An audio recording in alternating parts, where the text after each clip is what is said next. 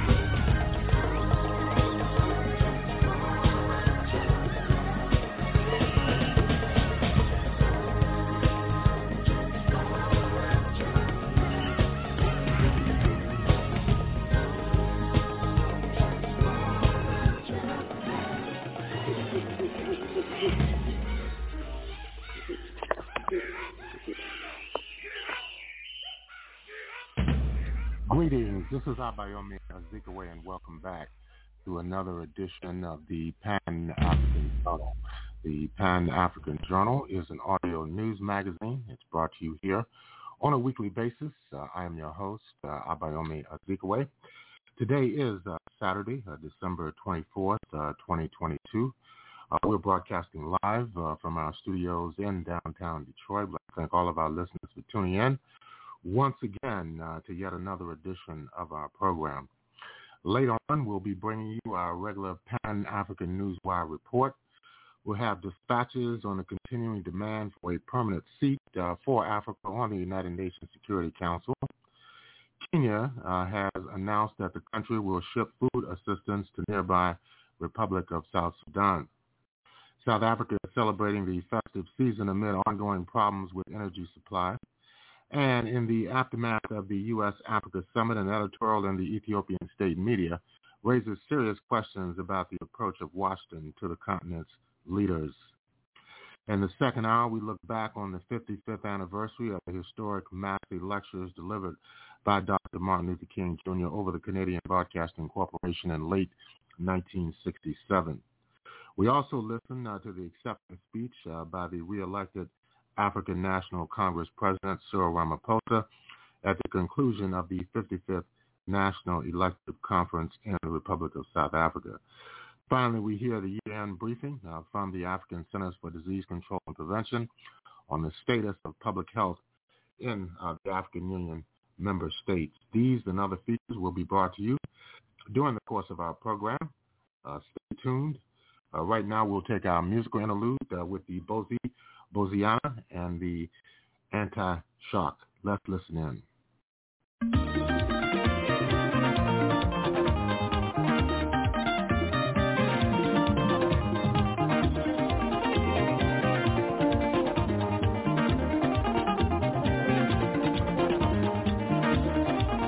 Bamo batisi kombo ya likambo ukilo kilo awanga ninga likambo yanga na mama na kati ya ndako ukilo swana kinae na kati ya ndako lokola azalaka motema mokutetie ina na bima kangi bilokaki abili baboti bae bamondimeli ye bapesa kanga kote kona landaki te mama zara nesika nanga ukilo nisane sika nanga ukilo abokilo balingise mbongo ya kutike oyanga esipisa bakwaki pembeni zara nesika nanga ukilo nisane sika nanga abokilo balingise mbongo ya kutike oyanga esipisa bakwaki pembeni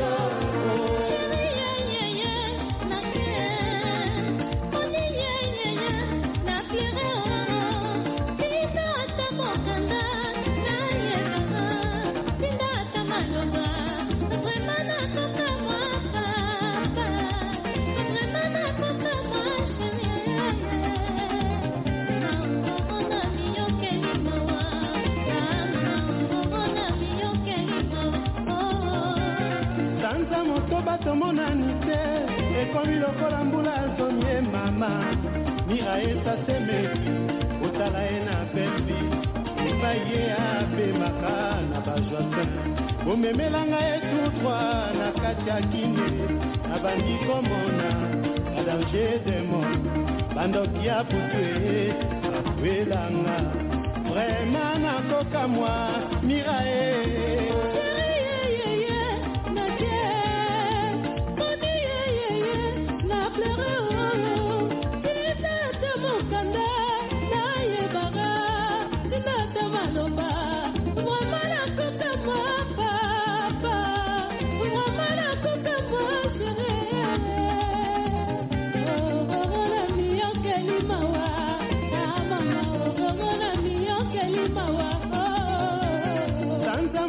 tomonani te ekomi lokola mbula zonye mama mira esasemeki otala ye na pembi epai ye apemaka na bazwa bomemelanga tout droit na kati ya kine na bandi komona badanger demo bandoki ya butwe bakwelanga vraiment nakoka mwa mirae nasala bonio motema nanga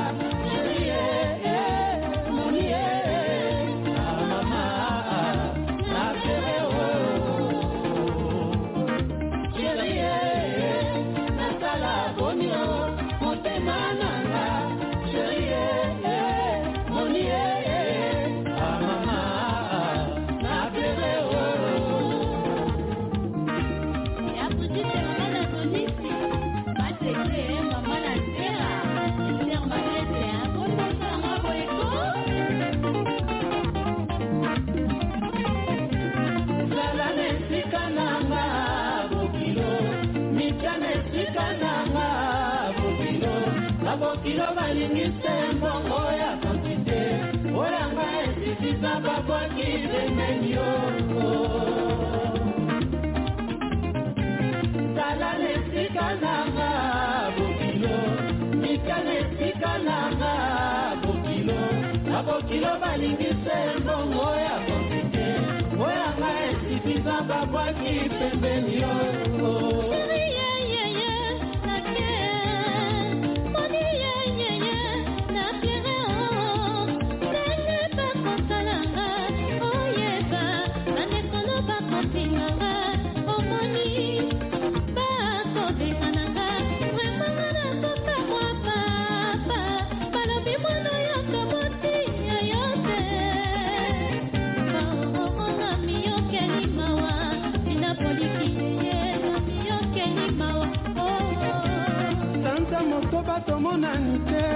ekomi lokola mbula somie papa iklase meki botala ye na couple epai ye apemaka na outre memelanga ye tout droit na kati ya kine nazali komona badanger demo vraiment nakoka mwa mirae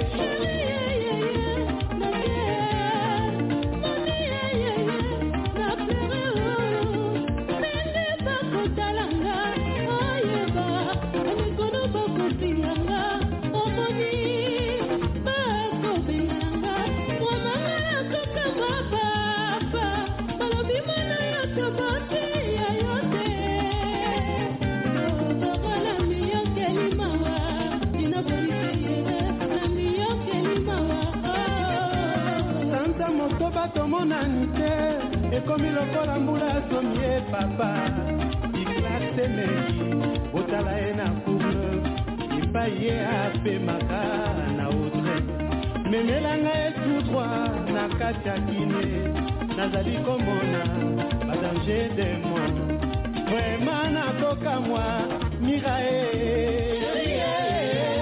nasala bonio motema nanga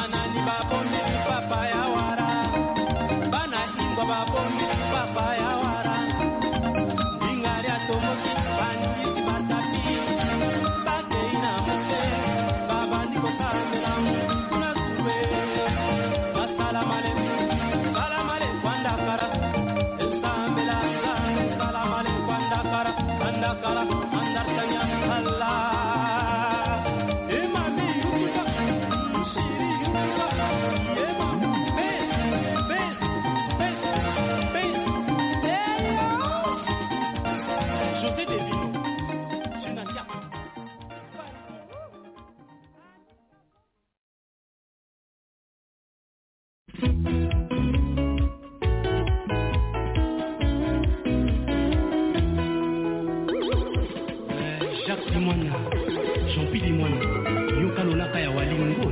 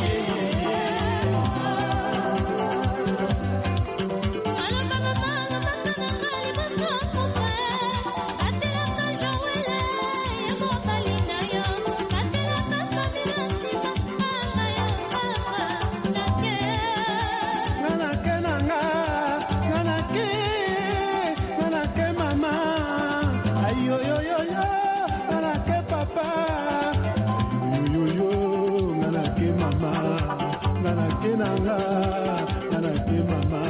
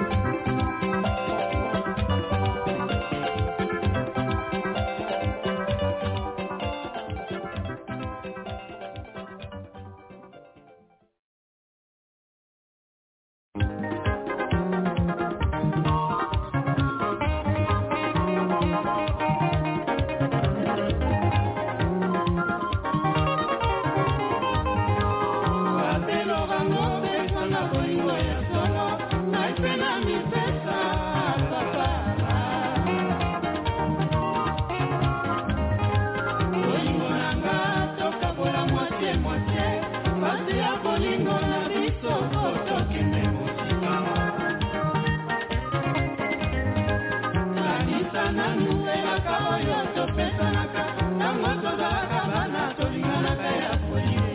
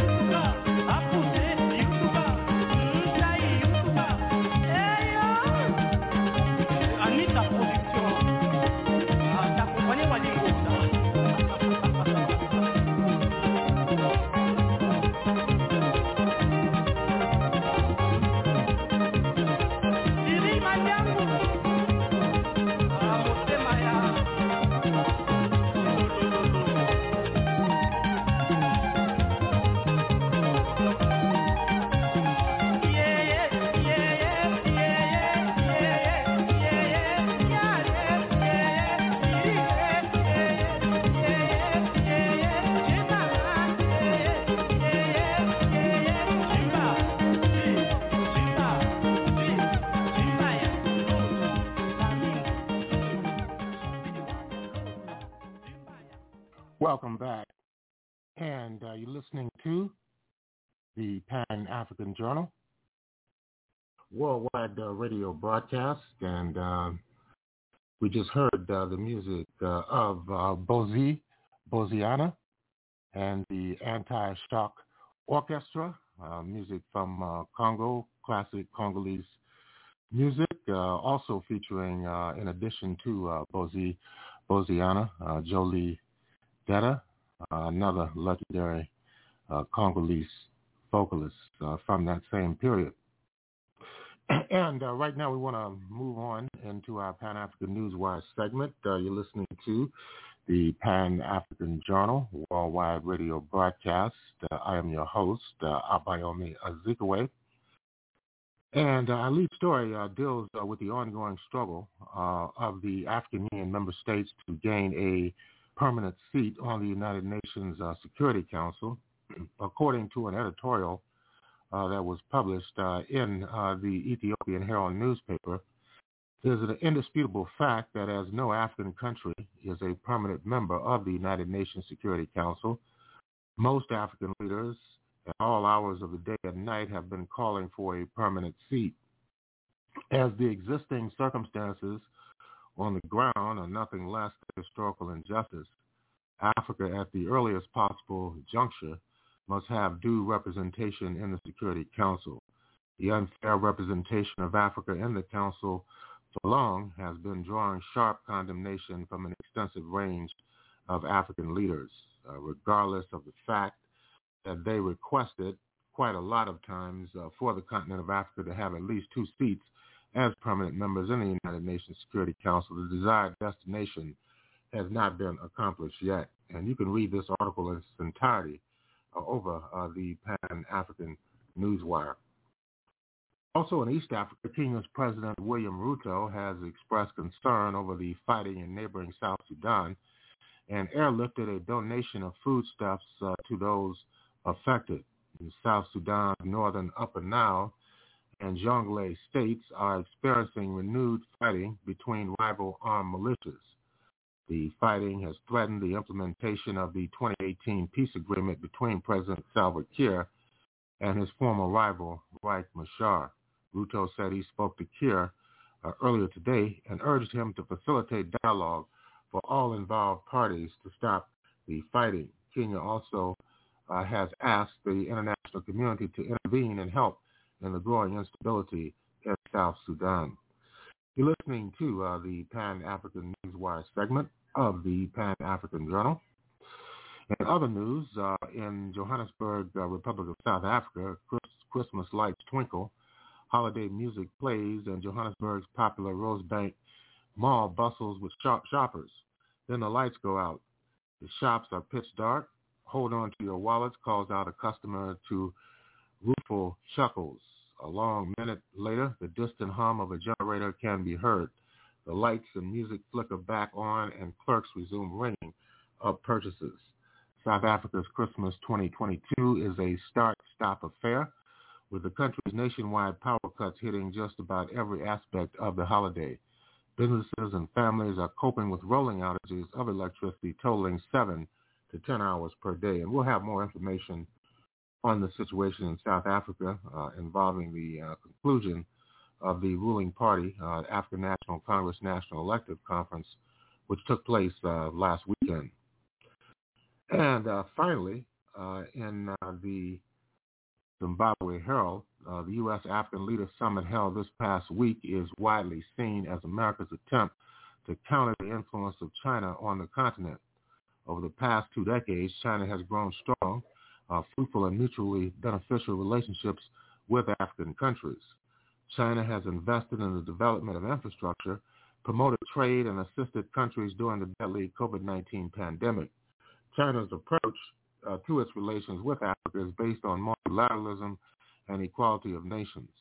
Its signature of cooperation frameworks such as the Forum on China-Africa Cooperation, the Belt and Road Initiative, and lately the Global Security Initiative are driven by recognition of sovereign equality of nations and mutual respect.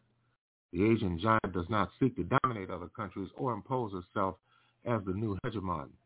Neither does it interfere in the internal affairs of other countries. China fosters peaceful development and plays a unifying role with other developing nations of the world.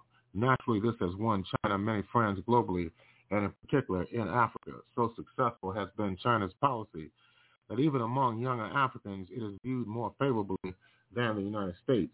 In this regard, the U.S., known for its interfering policies, unilateralism, imposition of sanctions, coercion, and building of walls of intolerance, has lost considerable ground to the People's Republic of China. In seeking to recover lost ground, the U.S. has set a strategy that seeks to emasculate China in Africa and entice African leadership. Hence, the discourses around the U.S. Africa Leaders Summit have been, on one hand, an attempt to lecture Africans on who its partners of choice should be, and on the other hand, splurging lawfully promises of money. U.S. officials have attempted to smear Chinese friendship with Africa, but claims that China is not always transparent, and its relationship and assistance will be eventually destabilizing. Africa does not need these lectures. Africans know what is good for them. Besides, the U.S. record of warmongering, domineering, destabilization, and interference is well known, from Libya in the north to Zimbabwe in the south. And with that, we're going to conclude the Pan-African Newswire segment of the Pan-African Journal. And in concluding this segment of our program, we want to remind our listeners that the Pan-African Newswire is an international electronic press service that is designed to foster intelligent discussions on the affairs of African people throughout the continent and the world. The press agency was founded in January of 1998, and since that time period, it has published tens of thousands of articles and dispatches in various newspapers, magazines, journals, research reports, and on blogs and websites throughout the world. The Pan-African Newswire represents the only daily international news source on Pan-African and global affairs. And if you'd like to log on to the Pan-African Newswire so you can stay abreast of some of the most pressing and burning issues of the day, just go to our website, and that is at panafricannews.blogspot.com. That's panafricannews.blogspot.com. And if you'd like to have access to today's Pan-African Journal, this special worldwide radio broadcast, all you need to do is go to our website, and that is at the Pan-African Radio Network, and that is at blogtalkradio.com/Pan-African Journal. That's blogtalkradio.com/Pan-African Journal.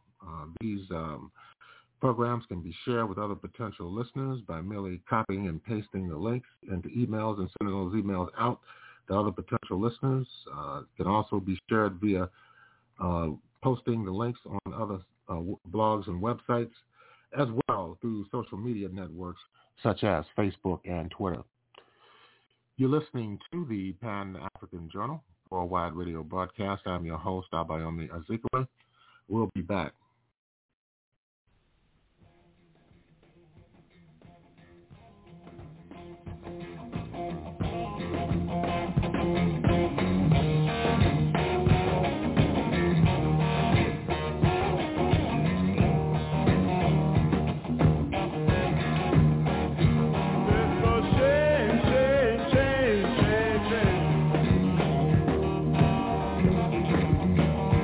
That my brother can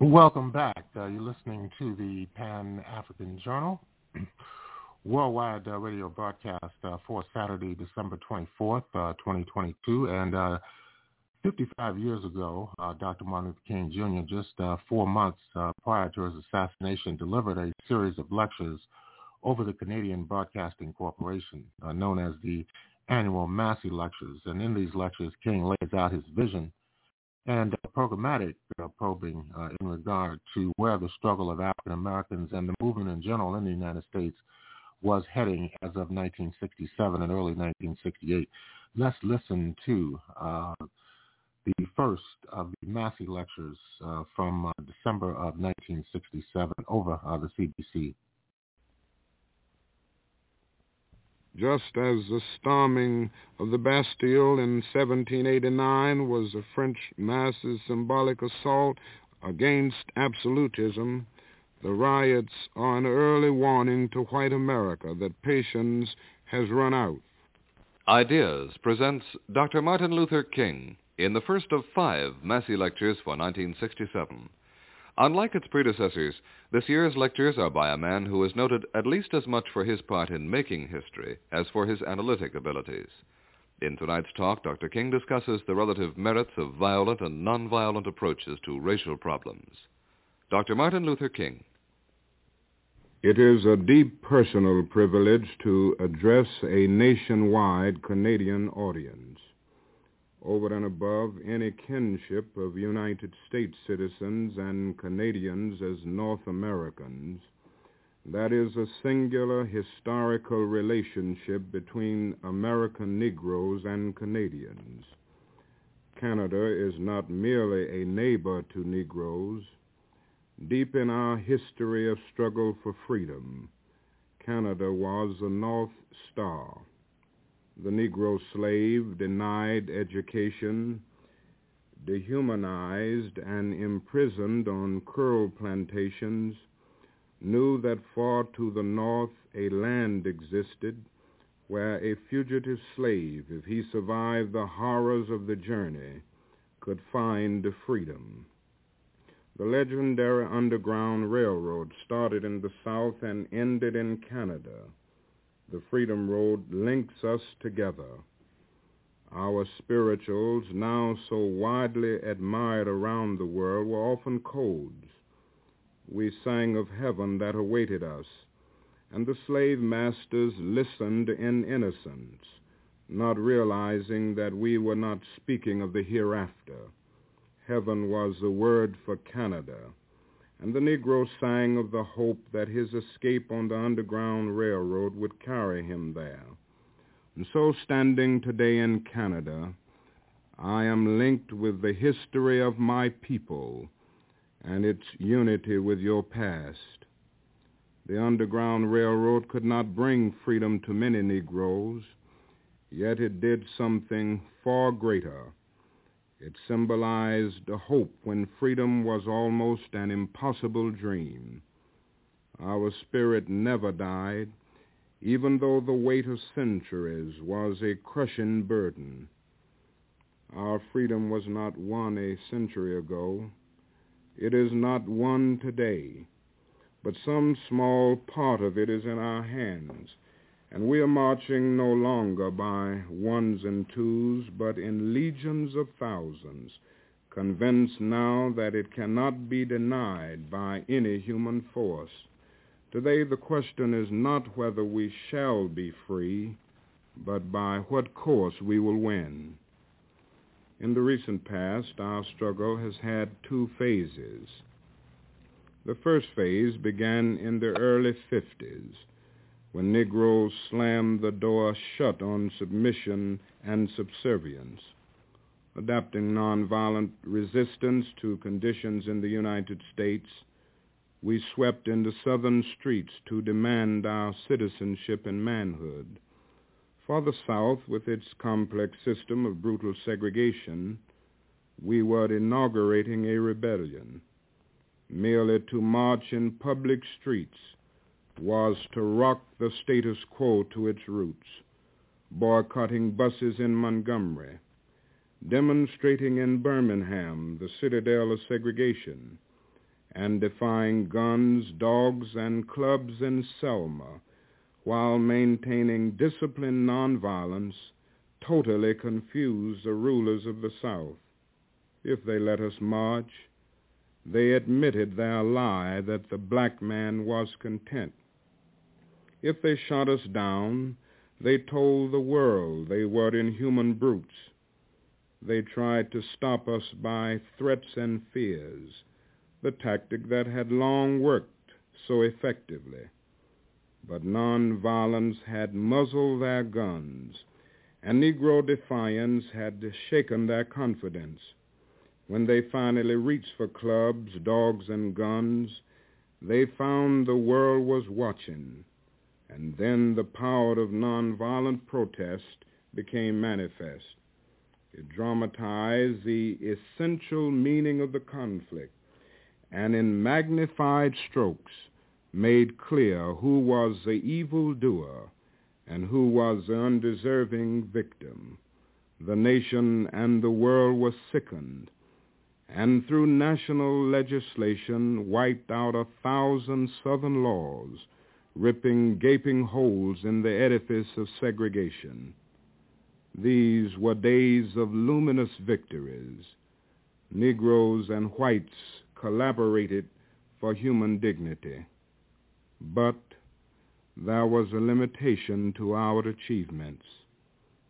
Negroes were outraged by inequality. Their ultimate goal was freedom. Most of the white majority were outraged by brutality. Their goal was improvement, not freedom or equality. When Negroes could use public facilities, register and vote in some areas of the South, and find token educational advancement, again in token form find new areas of employment, it brought to the Negro a sense of achievement, but it brought to the whites a sense of completion. When Negroes assertively moved on to ascend the second rung of the ladder, a firm resistance from the white community developed. This resistance characterized the second phase which we are now experiencing. The arresting of the limited forward progress by white resistance revealed the latent racism which was deeply rooted in United States society. Everyone underestimated the amount of bigotry the white majority was disguising, and the amount of violence and rage Negroes were suppressing. Nonviolence as a protest form came under attack as a tactical theory, and all the Negroes expressed their dismay and hostility in a succession of riots.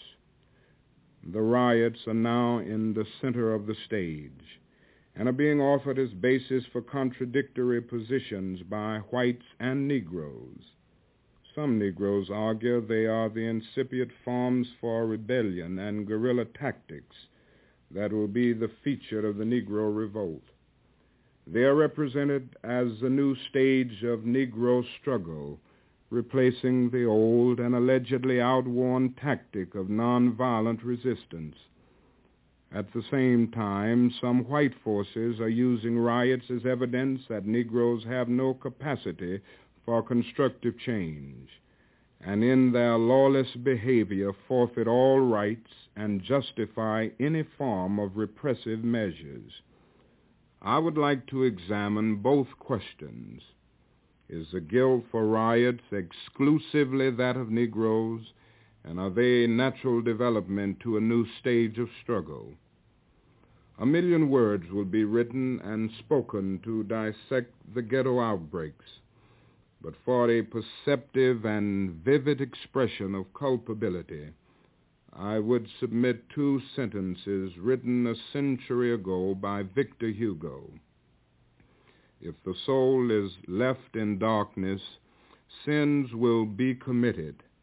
The guilty one is not he who commits the sin, but he who causes the darkness. The policymakers of the white society have caused the darkness. They created discrimination. They created slums.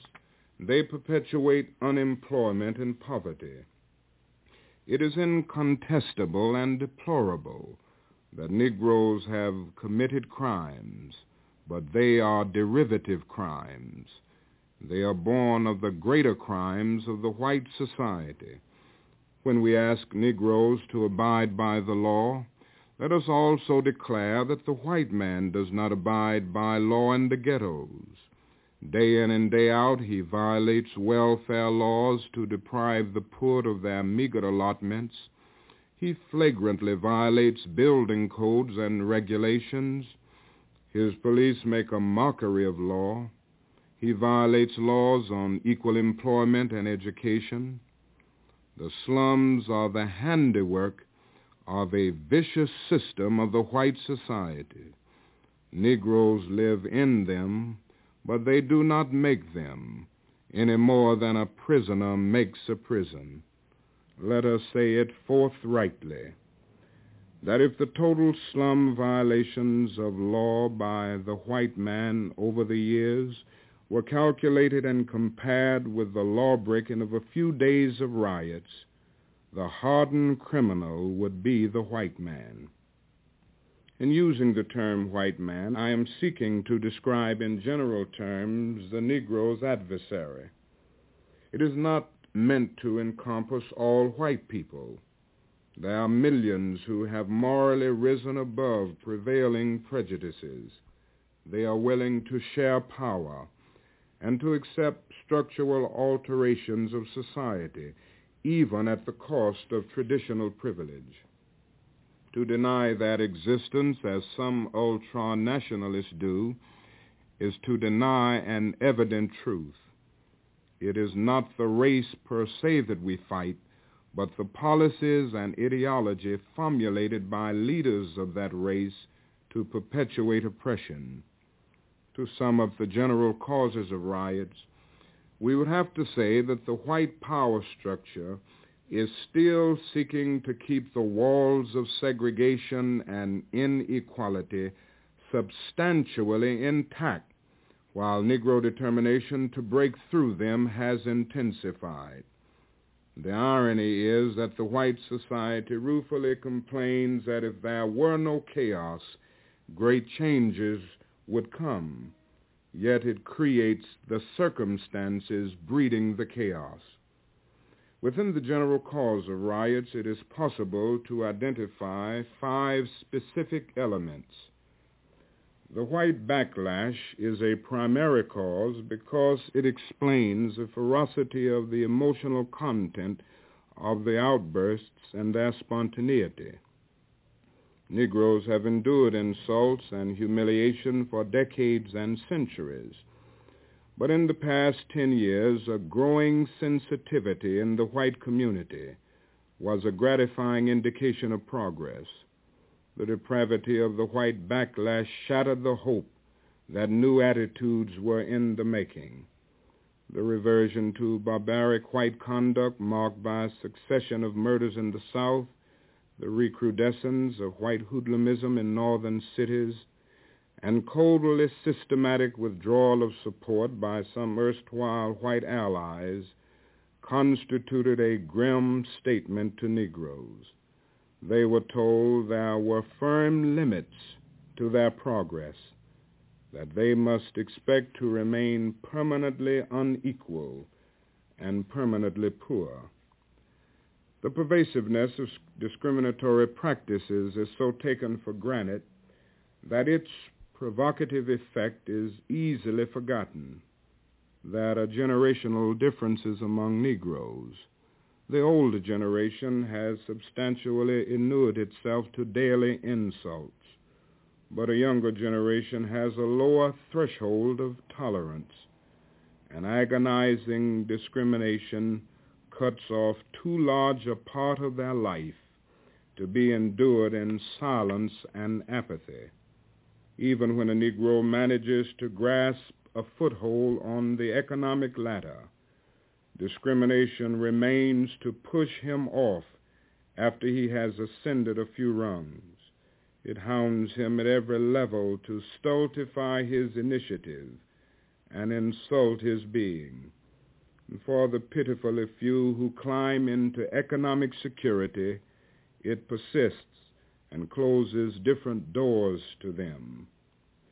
Intimately related to discrimination is one of its worst consequences, unemployment. The United States teetered on the edge of revolution in the 1930s when unemployment ranged up to 25%.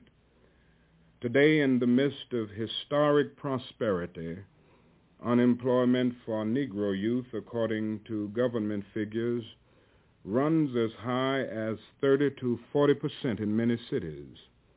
With most of their lives yet to live, the slamming of doors in their faces can be expected to induce rage and rebellion. The fourth cause is the war in Vietnam. Negroes are conscripted in double measure for combat.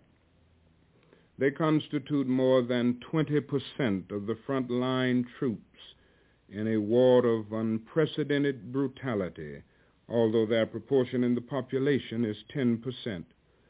They are marching under slogans of democracy to defend a Saigon government that scorns democracy. At home, they know there is no genuine democracy for their people, and on their return, they will be restored to a grim life as second-class citizens, even if they are bedecked with heroes' medals. Finally, a complex of causes is found in the degenerating conditions of urban life. The cities are choked with polluted air, dense traffic, and insufficient water. Public facilities are outworn and inadequate. Within this chaos of neglect, Negroes are stifled at the very bottom in slums so squalid that their equal is not to be found in any other industrial nation of the world. Most of the largest cities are victims of the large migration of Negroes. Although it was well known that millions of Negroes would be forced off the land in the South by the contraction of agricultural employment during the past 2 decades, no national planning was done to provide remedies. When white immigrants arrived in the United States in the late 19th century, a beneficent government gave them free land and credit to build a useful, independent life. In contrast, when the Negro migrated, he was left to his own resources. He crowded the cities and was herded into ghettos. Left in unemployment, are subjected to gross exploitation within a context of searing discrimination. Though other minorities had encountered obstacles, none was so brutally scorned nor so consistently denied opportunities as the Negro. All of these conditions were the fuel for violence and riots. As the social psychologist Kenneth Clark has said, it is a surprise only that outbreaks were not experienced earlier. That are thoughtful social scientists who are now acknowledging that the elements of social catastrophe have accumulated in such vast array that no remedies may be available. I am not sanguine, but I am not ready to accept defeat. I believe there are several programs that can reverse the tide of social disintegration. And beyond that, I believe that destructive as the riots may be, they have been analyzed substantially in a one-sided fashion. That is a striking aspect to the violence of riots that has stimulated little comment and even less analysis. In all of the riots taken together, the property damage reached colossal proportions exceeding $1 billion. Yet the physical injury inflicted by Negroes upon white people was inconsequential in comparison. The bruising edge of the weapon of violence in Negro hands was employed almost exclusively against property, not persons. It is noteworthy that many distinguished periodicals and leaders of the white community, even while the conflict raged, in clear terms accepted the responsibility for neglect, evasion, and centuries of injustice. They did not seek to fasten exclusive culpability on the Negro. They asked for action and a facing up to the need for drastic social reformation. It is true that not all were motivated by morality. The crisis of Negro aspirations intersects with the urban crisis. Some white liberals may not be moved by humanity to save Negroes, but they are moved by self-interest to save their cities. But even their moral and selfish motives, which merge toward a constructive end, have not yet made government act. It is preoccupied with war and is determined to husband every resource for military adventures rather than social reconstruction.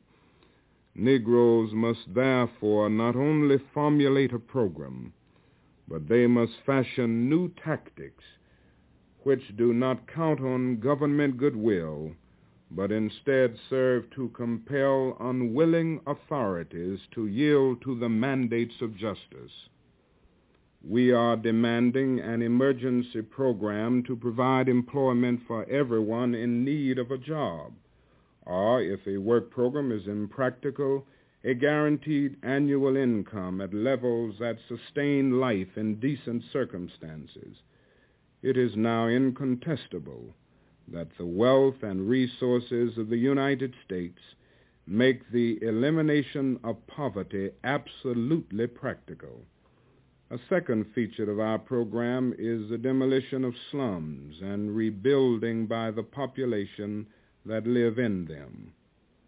There is scarcely any division among Negroes about these measures. Divisions arise only around methods for that achievement. I am still convinced that a solution of nonviolence remains possible. However, nonviolence must be adapted to urban conditions and urban moods. The effectiveness of street marches in cities is limited because the normal turbulence of city life absorbs them as mere transitory drama quite common in the ordinary movement of masses. In the South, a march was a social earthquake. In the North, it is a faint, brief exclamation of protest. Nonviolent protest must now mature to a new level to correspond to heightened black impatience and stiffen white resistance. This higher level is mass civil disobedience. There must be more than a statement to the larger society. There must be a force that interrupts its functioning at some key point. That interruption must, however, not be clandestine or surreptitious. It is not necessary to invest it with guerrilla romanticism. It must be open and, above all, conducted by large masses without violence. If the jails fail to thwart it, the meaning will become even clearer. The Negro will be saying, I am not avoiding penalties for breaking the law. I am willing to endure all your punishment because your society will not be able to endure the stigma of violently and publicly oppressing its minority to preserve injustice. Mass civil disobedience as a new stage of struggle can transmute the deep rage of the ghetto into a creative force.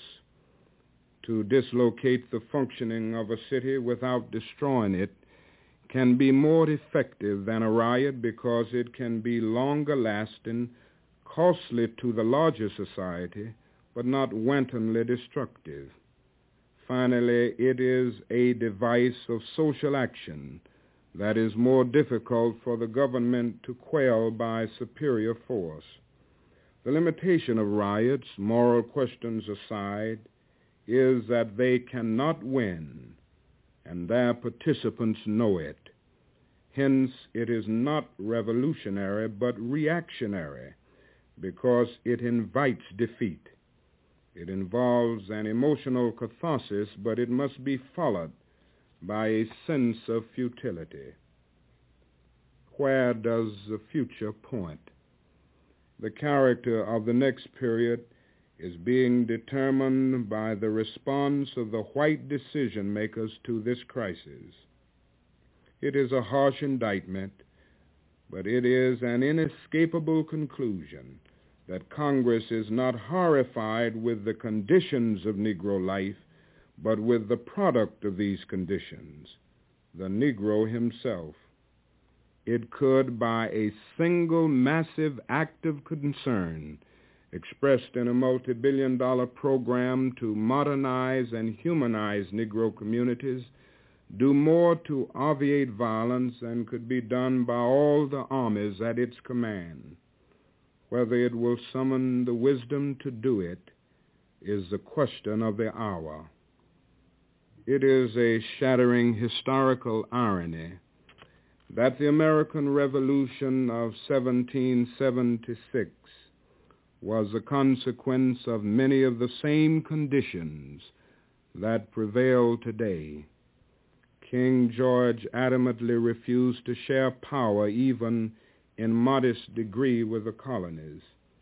He provoked violence by scorning appeals embodied in nonviolent protests, such as boycotts, peaceful demonstrations, and petitions. In their resort to violence, the colonists were pressed ideologically beyond their original demands and put into question the system of absolute monarchical rule. When they took up arms and searched for the rationale for independence, they broke with all traditions of imperial domination and established a unique and unprecedented form of government, the Democratic Republic. The Negro Revolt, too, is evolving. Now it is more than a quest for desegregation and equality. It faces a system that has created miracles of production and technology and challenges it to create justice. If humanism is locked outside of the system, Negroes will have revealed its inner court of despotism, and a far greater struggle for liberation will unfold.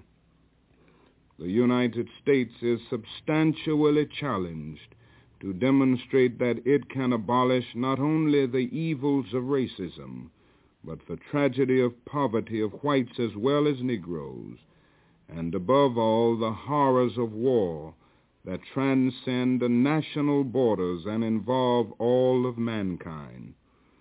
The first man to die in the American Revolution was a Negro seaman, Crispus Attucks. Before that fateful struggle ended, the institution of absolute monarchy was put on its deathbed. We may now only be in the initial period of an era of change as far-reaching in its consequences as the American Revolution. The developed industrial nations of the world, which include Canada as much as the United States, cannot remain secure islands of prosperity in a seething sea of poverty. A storm is rising against the privileged minority of the earth, from which that is no shelter in isolation and armament. The storm will not abate until a just distribution of the fruits of the earth enables man everywhere to live in dignity and human decency. The American Negro of 1967, like Crispus Attucks, may be the vanguard in a prolonged struggle that may change the shape of the world as billions of deprived shake and transform the earth in their quest for life, freedom, and justice. That was Dr. Martin Luther King in the first of this year's Massey Lectures. Next week, he discusses the war in Vietnam. Tonight's program was produced by Janet Somerville and Del McKenzie. Stay tuned now for The Best of Ideas Part 2, which follows the news over most of the CBC stations. Ken Haslam speaking. This is the CBC Radio Network. Welcome back, and that was the first installment of the historic Massey Lectures delivered by Dr. Martin Luther King Jr. In late 1967, some 55 years ago. Interestingly enough, many of the questions he raised in 1967, just 4 months prior to his assassination, are still relevant today in 2022, on the eve of 2023 in the United States and indeed internationally. We'll take a break. We'll be back with more of our program for this week.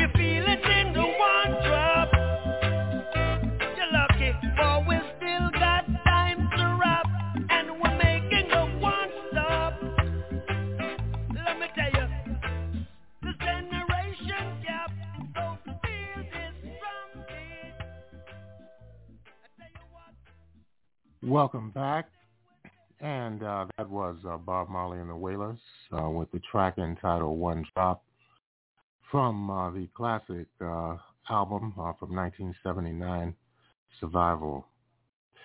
And you're listening to the Pan-African Journal worldwide radio broadcast for Saturday, December 24th, 2022.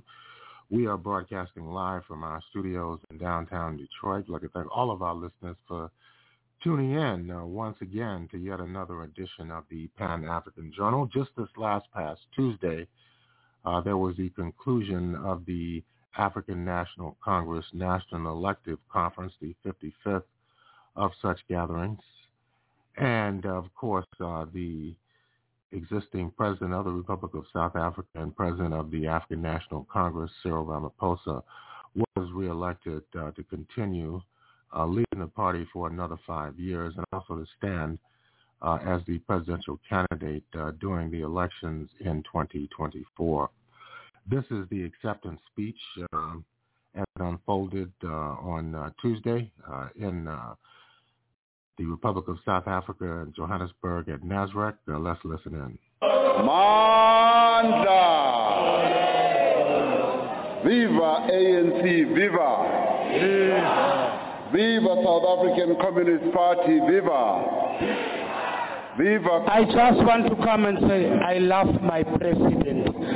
Tia Matamela, Tia! Second term, Matamela, second term. I love you, President.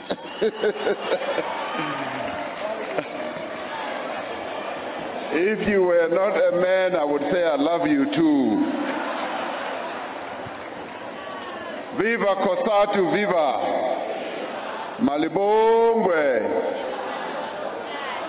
Malibongwe! Igama lamakhosikazi. Roar, young lions, roar. Mandla. National Chairperson Gwede Samson Mantashe.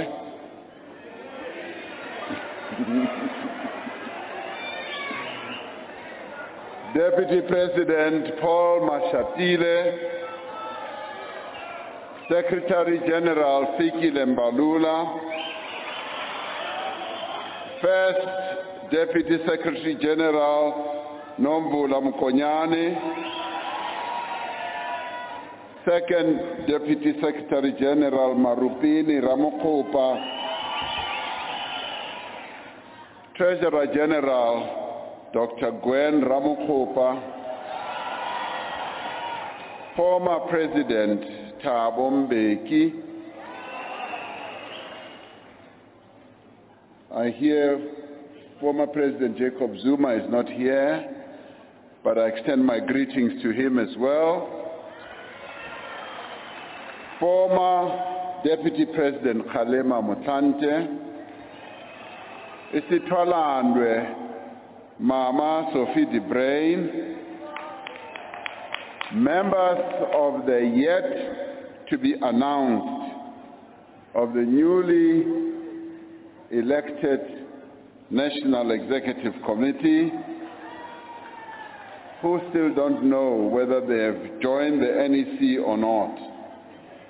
Veterans of our movement who have been with us since the beginning of this conference, leaders of the Women's League, the Youth League, the Veterans League, members of the Electoral Committee who possibly are not here with us because they are busy, representatives of the Alliance, as in the SACP and COSATU and their leaders, fraternal parties who are from our continent and region, and indeed our international guests who have also graced this conference with their presence from the beginning, observers, distinguished guests, delegates, members of the media, and our choir who are sitting right in front here. We've come to the end of the first part of our 55th ANC National Conference. As you heard, the steering committee has decided and you've approved and decided as conference to accept the proposal from the steering committee that we should adjourn, and not end, but adjourn this conference and to continue our work on the 5th of January. This is not unusual. We've held a number of conferences throughout the country that were part-held and adjourned for finalization at a later stage. And the reasons have been set out very clearly and put before us, and I'd like to thank conference for agreeing that we should adjourn this conference to the 5th of January. Thank you very much for that. Conference, as it rises again on the 5th of January, will then be followed by the celebration of the 111th anniversary of the ANC on the 8th of January in Mangaung in the Free State in 2023. Comrades, this conference has in many ways proven to be a watershed moment in the life and the history of our movement. At this conference, through the discussions that we have held, both in plenary as well as in our commissions, the discussions have been robust, and at times they have been quite loud and noisy, but they have always sought to unite all of us. And through our deliberations at this conference, we have chosen the path of renewal to rebuild our movement and to restore the values that have been handed down the ages and the years by our forebears. And the path of principled unity is what we've also upheld in the finest traditions of the African National Congress. We came from different provinces, different branches, holding different views and indeed different mandates of who needs to be chosen to lead this organization. We also came with different proposals on the policies that should be pursued, but as always, we've ended up as a united organization, much to the surprise of those who don't wish us well. There have, yes, been attempts to divide us, to provoke us, and to divert us from the task that we must undertake in advancing our national democratic revolution. There have been moments at this conference that have tested our unity and cohesion. But I can testify to the fact that this conference is going to continue solidifying our unity and our cohesion as the African National Congress. And thanks to the political consciousness, and for the most part, the discipline amongst yourselves as delegates, in that whatever differences amongst us that we may have had, these did not distract us from the critical work that the people of this country expect and require of us.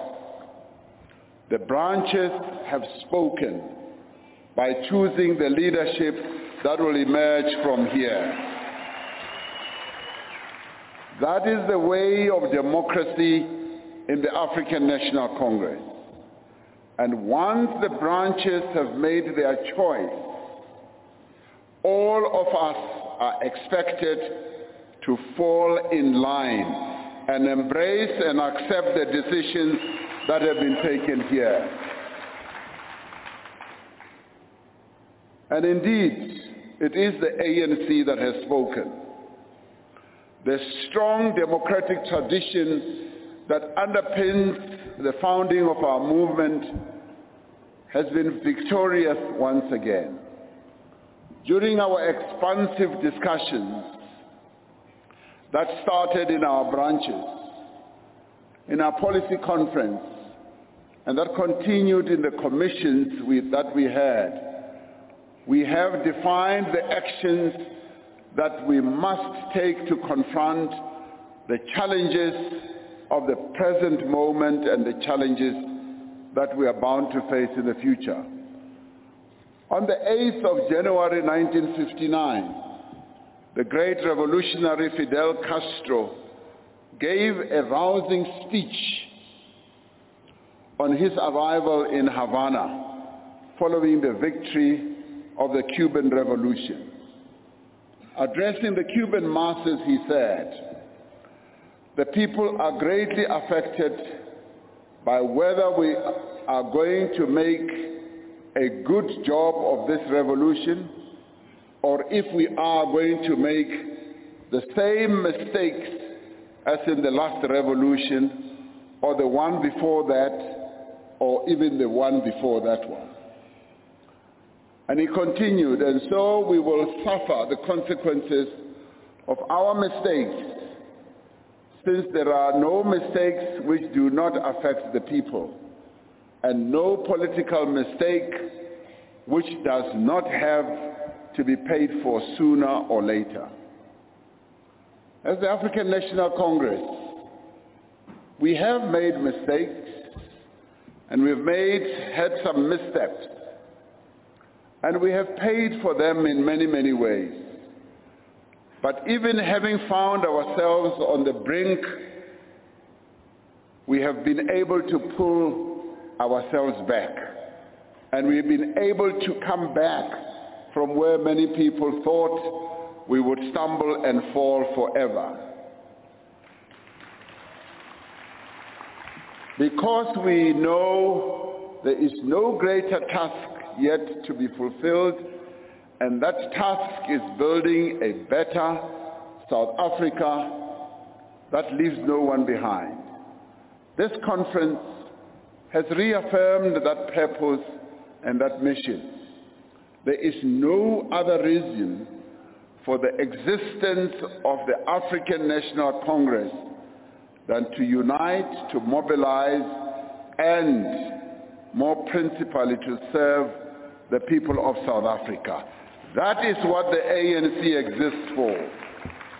And let us be clear that there's no other reason for us to join the ANC, and there is no other reason for us to seek or accept election to positions of leadership within its ranks other than to serve the people of this country.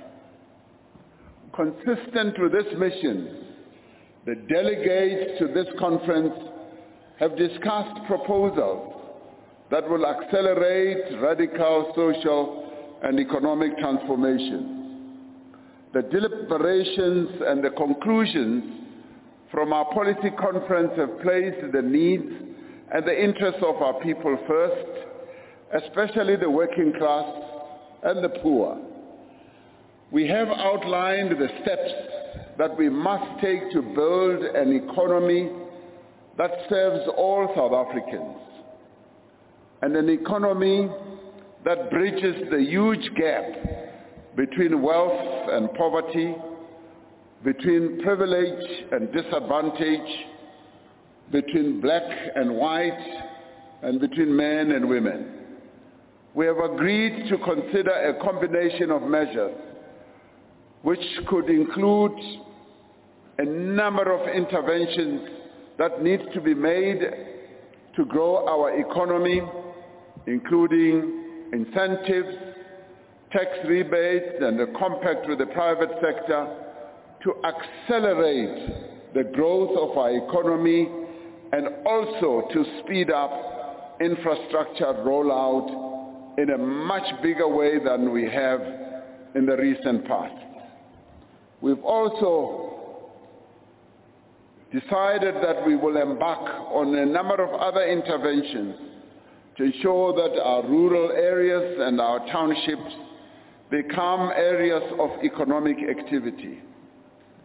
We are committed to supporting the economic development, yes, of our rural areas through, amongst other things, working together with our traditional leaders to implement the Invest Rural Master Plan. This conference has expressed impatience at the pace of change and has given our deployees in government, in parliament and in legislatures and across society an instruction to act with extraordinary effort, extraordinary urgency and purpose to implement the proposals that have been emerging in our commissions, which will also be confirmed when we meet again on the 5th of January. This conference sets out the path to a society in which every child receives a quality education and in which every person has access to health care regardless of the ability to pay. In other words, it is quite clear that the decisions that we have taken in the past to implement the National Health Insurance have to be speeded up and have to be implemented without any fail. Our deliberations also set out the path towards comprehensive and sustainable social protection and to the provision of, yes, affordable housing and basic services for all. We realized more clearly that the failure of basic services in various parts of our country have increased the lack of confidence that our people have in the African National Congress. And that is why this conference, having deliberated on this, will finalize its decisions in January that we must pay attention to service delivery and quality service delivery to be delivered to our people throughout the country. We have also deliberated on the actions that we must take to once and for all redress the original sin of land dispossession. We have agreed on a number of measures which will be confirmed to accelerate land reform and to provide support for the productive use of the land. We undertake land reform not only because justice demands it, but because it is necessary, or rather a necessary condition, for the growth of an inclusive economy that can realize the potential of our plentiful natural resources and the capabilities of our people. This conference has also had thoroughgoing discussions on the safety and security of the people of our country. We have outlined steps to further strengthen our police service and other law enforcement agencies to improve the effectiveness of our criminal justice system and to improve the security of our borders as well. We have reaffirmed that ours must be a police service and not a police force. And we have agreed to overhaul and harmonize our immigration laws to meet the new challenges facing our country. Crime is a problem of society and requires mobilization of all social formations, all communities and all individuals in a sustained effort to end it.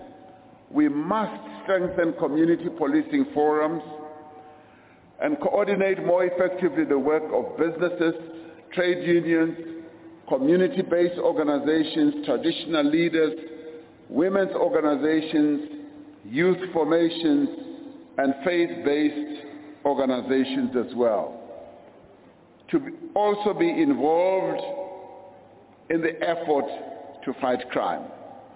We must mobilize all these formations to be an integral part also of the fight against gender-based violence and femicide. This conference has, through the various discussions, provided guidance on the strengthening of the National Strategic Plan on Gender-Based Violence and Femicide, and provided clear directions to our structures and to our deployees in government on further steps that need to be taken to end this pandemic of gender-based violence and femicide. Delegates have said that the future of our country demands that we prioritize the development and empowerment of the young people of our country. In addition to the work already underway, we need to ensure equal access to high and tertiary education and should establish more TVET colleges and technical high schools, and should also be establishing more universities in various parts of the country. This conference has reiterated our commitment to a better Africa and a better world, and the steps that will need to be taken will be further elaborated as we receive the reports of the commissions in January.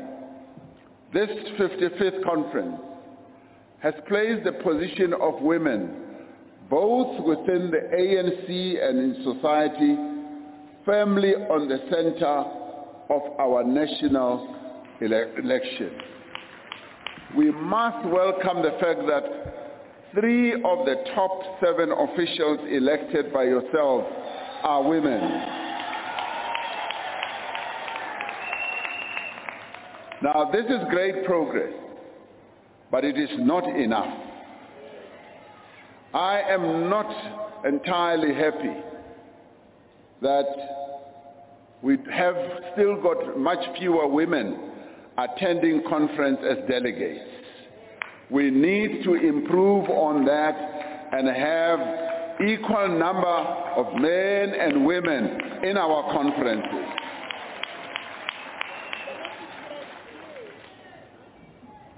We should not rest until we have achieved full equality in all our structures of our movement, equality in terms of representation or participation, and also of opportunity. Comrades, this is something that we need to focus our attention on more closely. That as we set up structures, and even as delegates come to conference, this is an area that we need to watch more closely, so that the equality that we speak of must be practiced, firstly by the African National Congress. Our discussions at this 55th conference have taken a firm stance against corruption as well. We have recognized that corruption within the ANC is indeed a dire threat to the continued existence of our organization and to the future of the national democratic revolution. We have recognized the great progress that has been made over the last 5 years in tackling corruption within our ranks, within the state, and across society. But we have also acknowledged that we have not done enough to end corruption, to reverse the effects of state capture, and to deal with the corrosive effects of the ANC and institutions across society. We have said that government should consider establishing a vibrant and independent anti-corruption agency as a structure to address issues of corruption across the country. And this has largely been welcomed by people in our country. We've stated our determination at this conference to take all necessary steps to address this problem. We know from our recent experience that such actions can be difficult and they can also be painful. We know that these actions may be met with opposition and that they may increase discord within our own structures. But as this conference in the deliberations that we've had has recognized, we have no choice.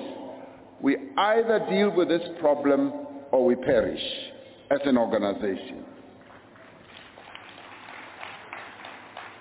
While this 55th conference has paid great attention to the difficulties that confront our nation today, it has also taken time to look towards the future. Our discussions on the Vision 2023 presented here have positioned the ANC as the movement of tomorrow. We have anticipated and are anticipating how our society and our world will change, and we have taken time to envision the organization that will be required to organize and to advance and to thrive in those circumstances of the future. We are not content to merely observe change that will unfold. This Vision 2032 is taking us along a route of setting out a roadmap through which we will contribute to the direction and the pace of social and economic change. This roadmap will outline the work that we must undertake, starting now, to make the ANC an ever more effective agent of fundamental transformation. 5 years ago in this very hall, we set out on a journey of rebuilding, of reuniting and renewing our country. There's a delegate who was present at the 54th conference from the Free State. Soon after we were elected, he ran up to the stage and stood here and said very loudly and clearly to me that, President, we want you to unite the African National Congress. That delegate is here again today, and he has expressed that same wish again, that President focus on uniting the African National Congress.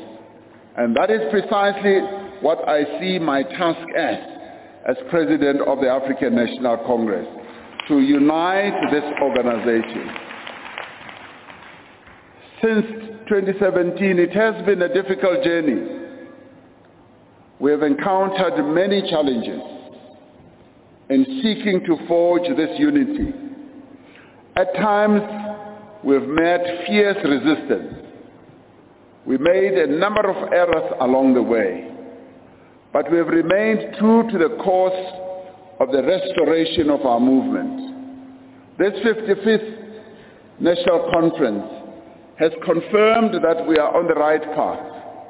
But more than that, this conference has made a clear call for greater urgency and greater action, particularly in uniting and renewing the African National Congress. The delegates, as all of you have convened here, you view the ANC as an organization that must be renewed, yes, and must be united.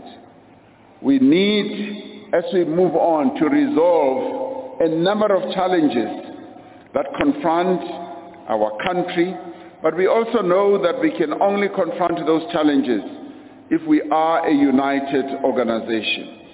If the ANC is divided, it will never be able to unite the people of South Africa.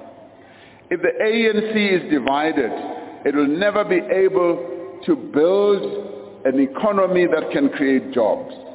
We need, yes, to act with resolve, to ensure that we address the turmoil, for instance, of load shedding that is taking our economy backwards. We also need to remove the obstacles to faster economic growth and job creation. We need to act against those public representatives and officials who are delaying vital reforms that we need to build a thriving economy. We need to fix our schools and our hospitals, our roads and our water infrastructure. Yes, we need to close those potholes, even as the Secretary General is now moving to a new position from his position as Minister of Transport, where he's been seeking to close potholes. We need to also employ people because they are competent, because they are committed, not because they are connected to other people. We need to professionalize the public service, and the patronage that may have existed in the past should come to an end. People must be appointed because they have the ability, the capability of serving our people, and that must be the standard. And we must show no mercy to those who steal money from the poor, whoever they are and wherever they are. This is the definitive mandate that I have seen and heard emerging from discussions at this conference.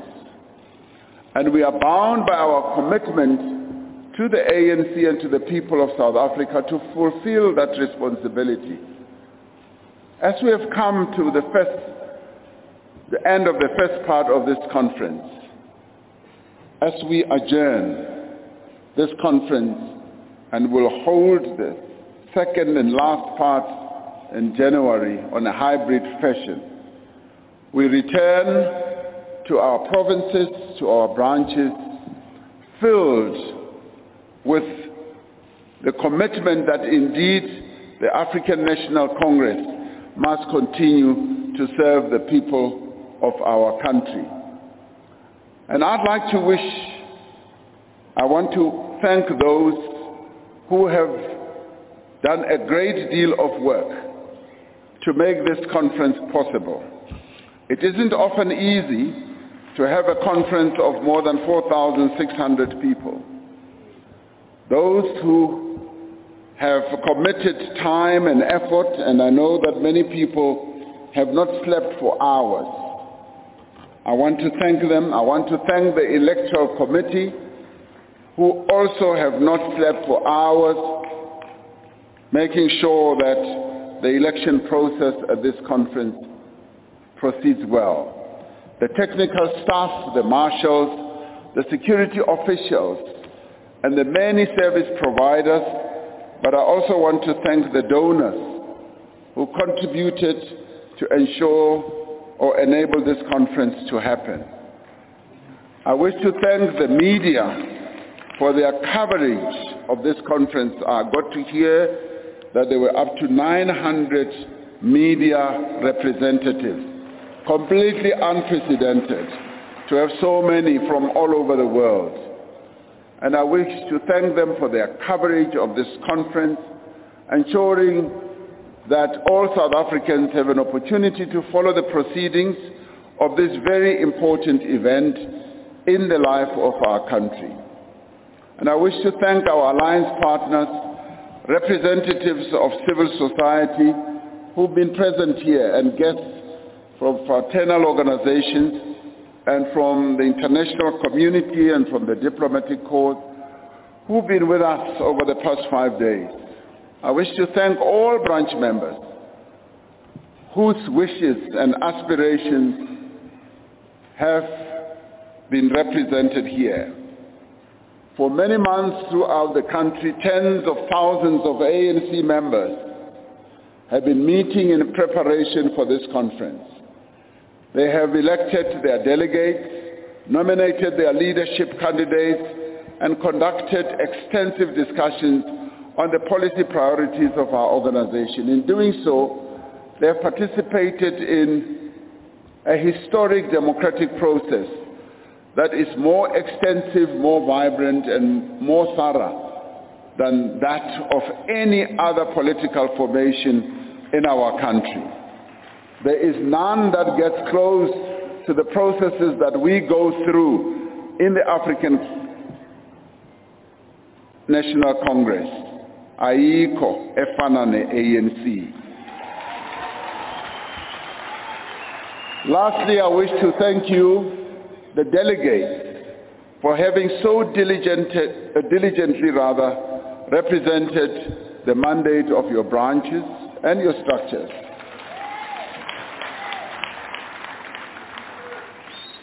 And as we went through many Litsema campaigns, I kept saying that to our branch members that they must choose delegates who will, when they come to national conference, stay in conference, not go around partying all over, represent their branches. And I am able to say you all have done exactly that. And thank you very much. And I wish to thank you for having, and congratulate you as well, for having placed our movement firmly on the path of fundamental renewal and rebuilding. Returning to Comrade Fidel Castro's 1959 victory speech, he asked the gathered revolutionaries what they expected to achieve.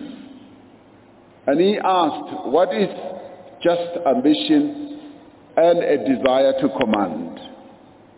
Was it to take over the reins of power, just to be able to drive around in limousines, to own mansions, or to live like kings, he asked?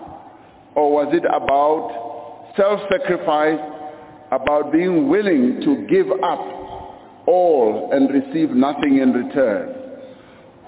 Was it about being ready to give up everything and continue on the austere path of the genuine revolutionary? As a movement, we have at many points in recent times had to ask similar questions of ourselves. What we hoped to achieve at this 55th conference was to unite our movement, to give momentum to the process of renewal, and to recommit ourselves to serving the people of South Africa.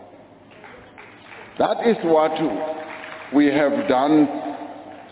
We are emerging stronger as the ANC, but we know that our work is far from done. Now, more than ever, history demands that each one of us demonstrates that the unity and the renewal of our movement is indeed an imperative. This should give us that sense of duty to serve our people, our country, with no expectation of anything in return, but to earn the confidence and the trust of our people. So this national conference has affirmed what the people of this country believe and desire, that the ANC must be united, it must be renewed. They also have a deep desire that the ANC should continue living and that the ANC should continue leading. That is what our people desire. Thank you very much. Go well, homeward. Amanda! Amanda! Thank you, comrades.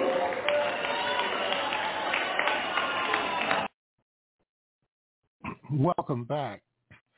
That was the acceptance speech by President Cyril Ramaphosa of the African National Congress, the ruling party of the Republic of South Africa. That speech was delivered on Tuesday, December 20th.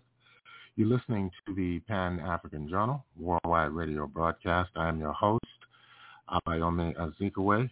We are broadcasting live from our studios in downtown Detroit. We'll take a break. We'll be back with more of our program for this week.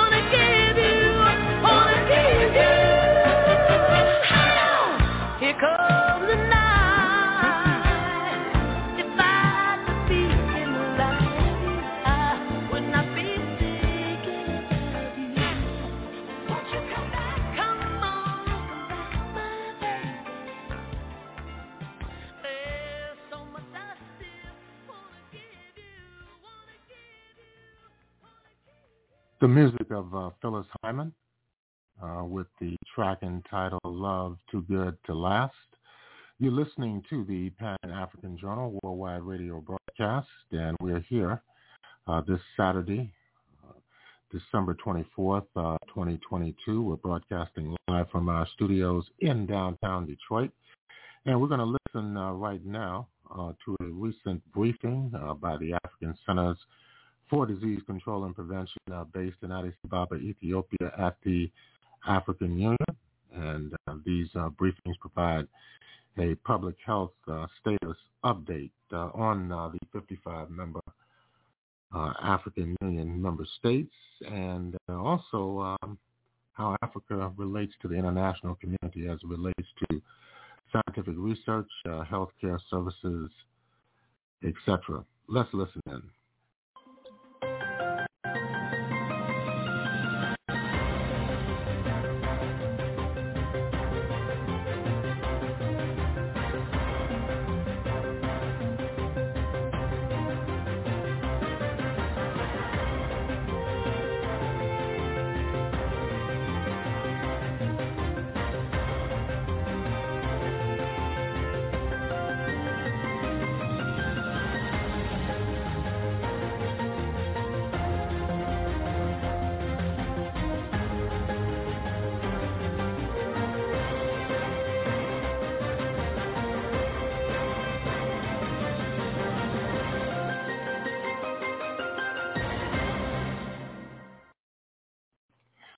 This is the Pan-African Journal, or Worldwide Radio Broadcast.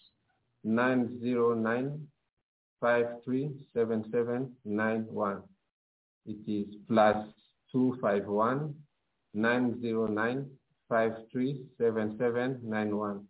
But you can also use the Q&A section on the Zoom platform, or thirdly, you can use the raise hand icon to join us live and ask your question directly to the director, and please kindly mention your name and your institution when that you're representing before asking your question. So, colleagues, without further delay, let me welcome Dr. Ahmed Obe-Umar, the Acting Director of Africa CDC, for today's briefing. Thank you, Director, for making your time again today. We know that all of us are going into our holiday, but you wanted also to have this last press briefing to update the journalists. Over to you, Dr. Ahmed. Thank you. Promise, good morning, good afternoon, good evening, wherever you're joining us from, and thank you for taking time off these last days of 2023 to join us here. Promise, we can hear you if you can mute. So this is going to be the last briefing for 2023. It has been a heavy year, very momentous in many ways, and we are very grateful that we have managed to reach this stage in a way that has protected and safeguarded the continent's health security. And with your support, it has been made possible. So we are going to meet again very early in the new year. But for this year, this is going to be the last update that will be coming from Africa CDC, a live update. We will continue to engage with you using all other platforms, but in terms of a live update, this will be the last one. So today I would like to structure our conversation into four. First is I'll speak about the major public health events here on the continent. Then I'll speak about the outcomes of the international conference on public health in Africa that we held last week in Kigali. Third, I will give an update on the youth advisory team that I have established. And finally, I'll give you some takeaway messages, particularly now that we are going into the holiday season. Starting with the major public health events on the continent. We are currently having, during this past week, at least 105 different outbreaks on the continent, some small, some big. We are actively following up at least a dozen of them because of the nature of the pathogens and also the potential risk that they have. And today I will share 5 of the top ones, which are really public health events of concern that we would like the public to be actively aware of. First is COVID, and then second will be Ebola virus outbreak in Uganda. Third will be Mpox. Fourth will be cholera, and we'll focus a little bit on Malawi. And fifth will be Lassa fever. Again, this is a multi-country outbreak across the continent. So we start with COVID, and really it's a reflection of where how far we've come in the context of the growing numbers of COVID, both in terms of those being laboratory diagnosed, those who are being hospitalized due to serious illness, and those who are losing lives across the world. We have not seen that similar situation here on the continent of Africa, and we remain very vigilant to the growing surges in COVID-19 elsewhere in the world. Here on the continent, from the beginning of this pandemic, we have documented just over 12.1 million COVID cases, which is about 2% of the total number of cases that are being reported globally. We, at the same during the same period, have documented recoveries just over 11.5 million, which means 95% of the total number of cases that have been reported here in Africa have recovered. It translates to 95 people recovering out of every 100 cases, which is quite good for a continent like ours that had been predicted to suffer a lot from the COVID-19 pandemic. Unfortunately, we have lost 256,470 people here on the continent, which gives us a case fatality rate of 2.1%, really much higher than we would want. Losing 2 people out of every 100 cases that are being reported on the continent is not something that we would like. We would like to have that less. These number of deaths account for just over 4.1% of the number of deaths due to COVID globally. It's also important to reflect that COVID has affected our countries on the continent differently. And when you look at the top 5 countries by number of cases reported, we see that these top 5 countries account for 60% of all the COVID-19 cases that have been reported on the continent of Africa from the beginning of the pandemic. And as a recap, since we are coming to the end of this year, South Africa accounts for 33% of the total number of cases, just over 4 million. Morocco, 10% of the total cases, about 1.2 million. Tunisia, 9% of the total number of cases at about 1.1 million. Egypt and Libya, each with 4%, just over 500,000 cases for each of those 2 countries. So it is South Africa with 33%, Morocco 10%, Tunisia 9%, Egypt 4%, and Libya 4%. These are the top 5 countries that account for 60% of all the cases that we have seen on the continent. Now, looking back, using the 1 week, which is week 50, that week is between 12th and 18th of December 2022, and then we compare it with epidemiological week 49, which was 5th to 11th of December, we see that a total of 5,043 new cases have been documented during Epi Week 50 here in Africa. And this is a 4% decrease when we compare with the previous week. All regions have really shown stabilization, if you want, in the numbers of the new cases. And that's why we are seeing a decrease in the number of new cases for Epi Week 50 compared to Epi Week 49. But when we also look in detail at this number of new cases, we see that the following 5 countries are reporting the largest numbers, and that is South Africa with 1,341, Ethiopia with 964, Zimbabwe 819, Morocco 659, and Kenya 254.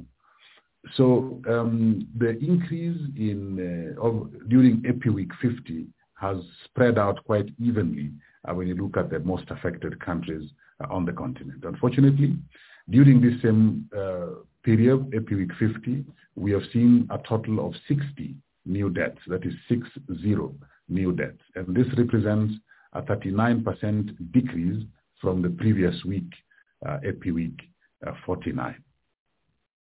When we do the longer analysis of 4 weeks, we see that there has been an overall 13% average decrease in the number of new cases being reported here on the continent for that 4-week analysis. And when we look at the number of deaths over the same period of 4 weeks, there has been a 41% average increase during these 4 weeks. But I must hasten to add here that due to batch reporting from some countries, that's why we are seeing this spike in the increase in the number of deaths. But we continue to analyze and carefully look at our data that is being reported from our member states to see if there is any real cause for concern there. We continue to also monitor the surge in numbers from other parts of the world because we are so interconnected and this is the holiday season, we want to be sure that we remain very alert to anything that's happening anywhere in the world because no one is safe until everyone is safe. So in the context of this new surge, we are actually enhancing support to our member states for surveillance, particularly at the community level, because the holidays are here. So we are strengthening our surveillance systems around the continent, but also encouraging our member states to strengthen their surveillance systems, particularly at the community level.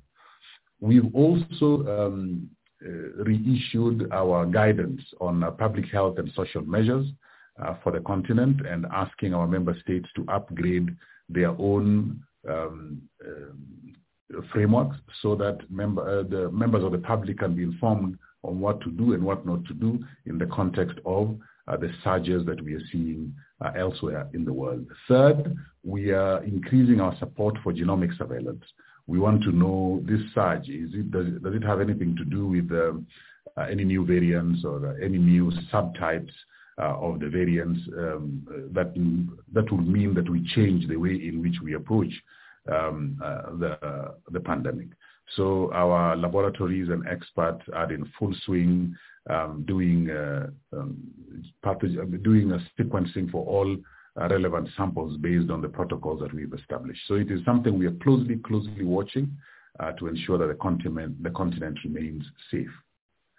When we look at COVID-19 vaccines update across the continent, we now have 1,076,000,000 vaccine doses that have been delivered to 54 of our member states. And out of these, we have administered 856 million, which corresponds with 79.6% of the total number of vaccines supplied to the continent. When we look at coverage, as I have mentioned in the last 3 or so briefings, that we have shifted our denominator to the eligible population. Here in Africa, we have picked 12 years and above as the eligible populations for COVID-19 vaccination, and we are now aiming all our efforts at ensuring that this happens with some specifics which I shall explain shortly. One is we want 100% of our health workers to be vaccinated against COVID-19.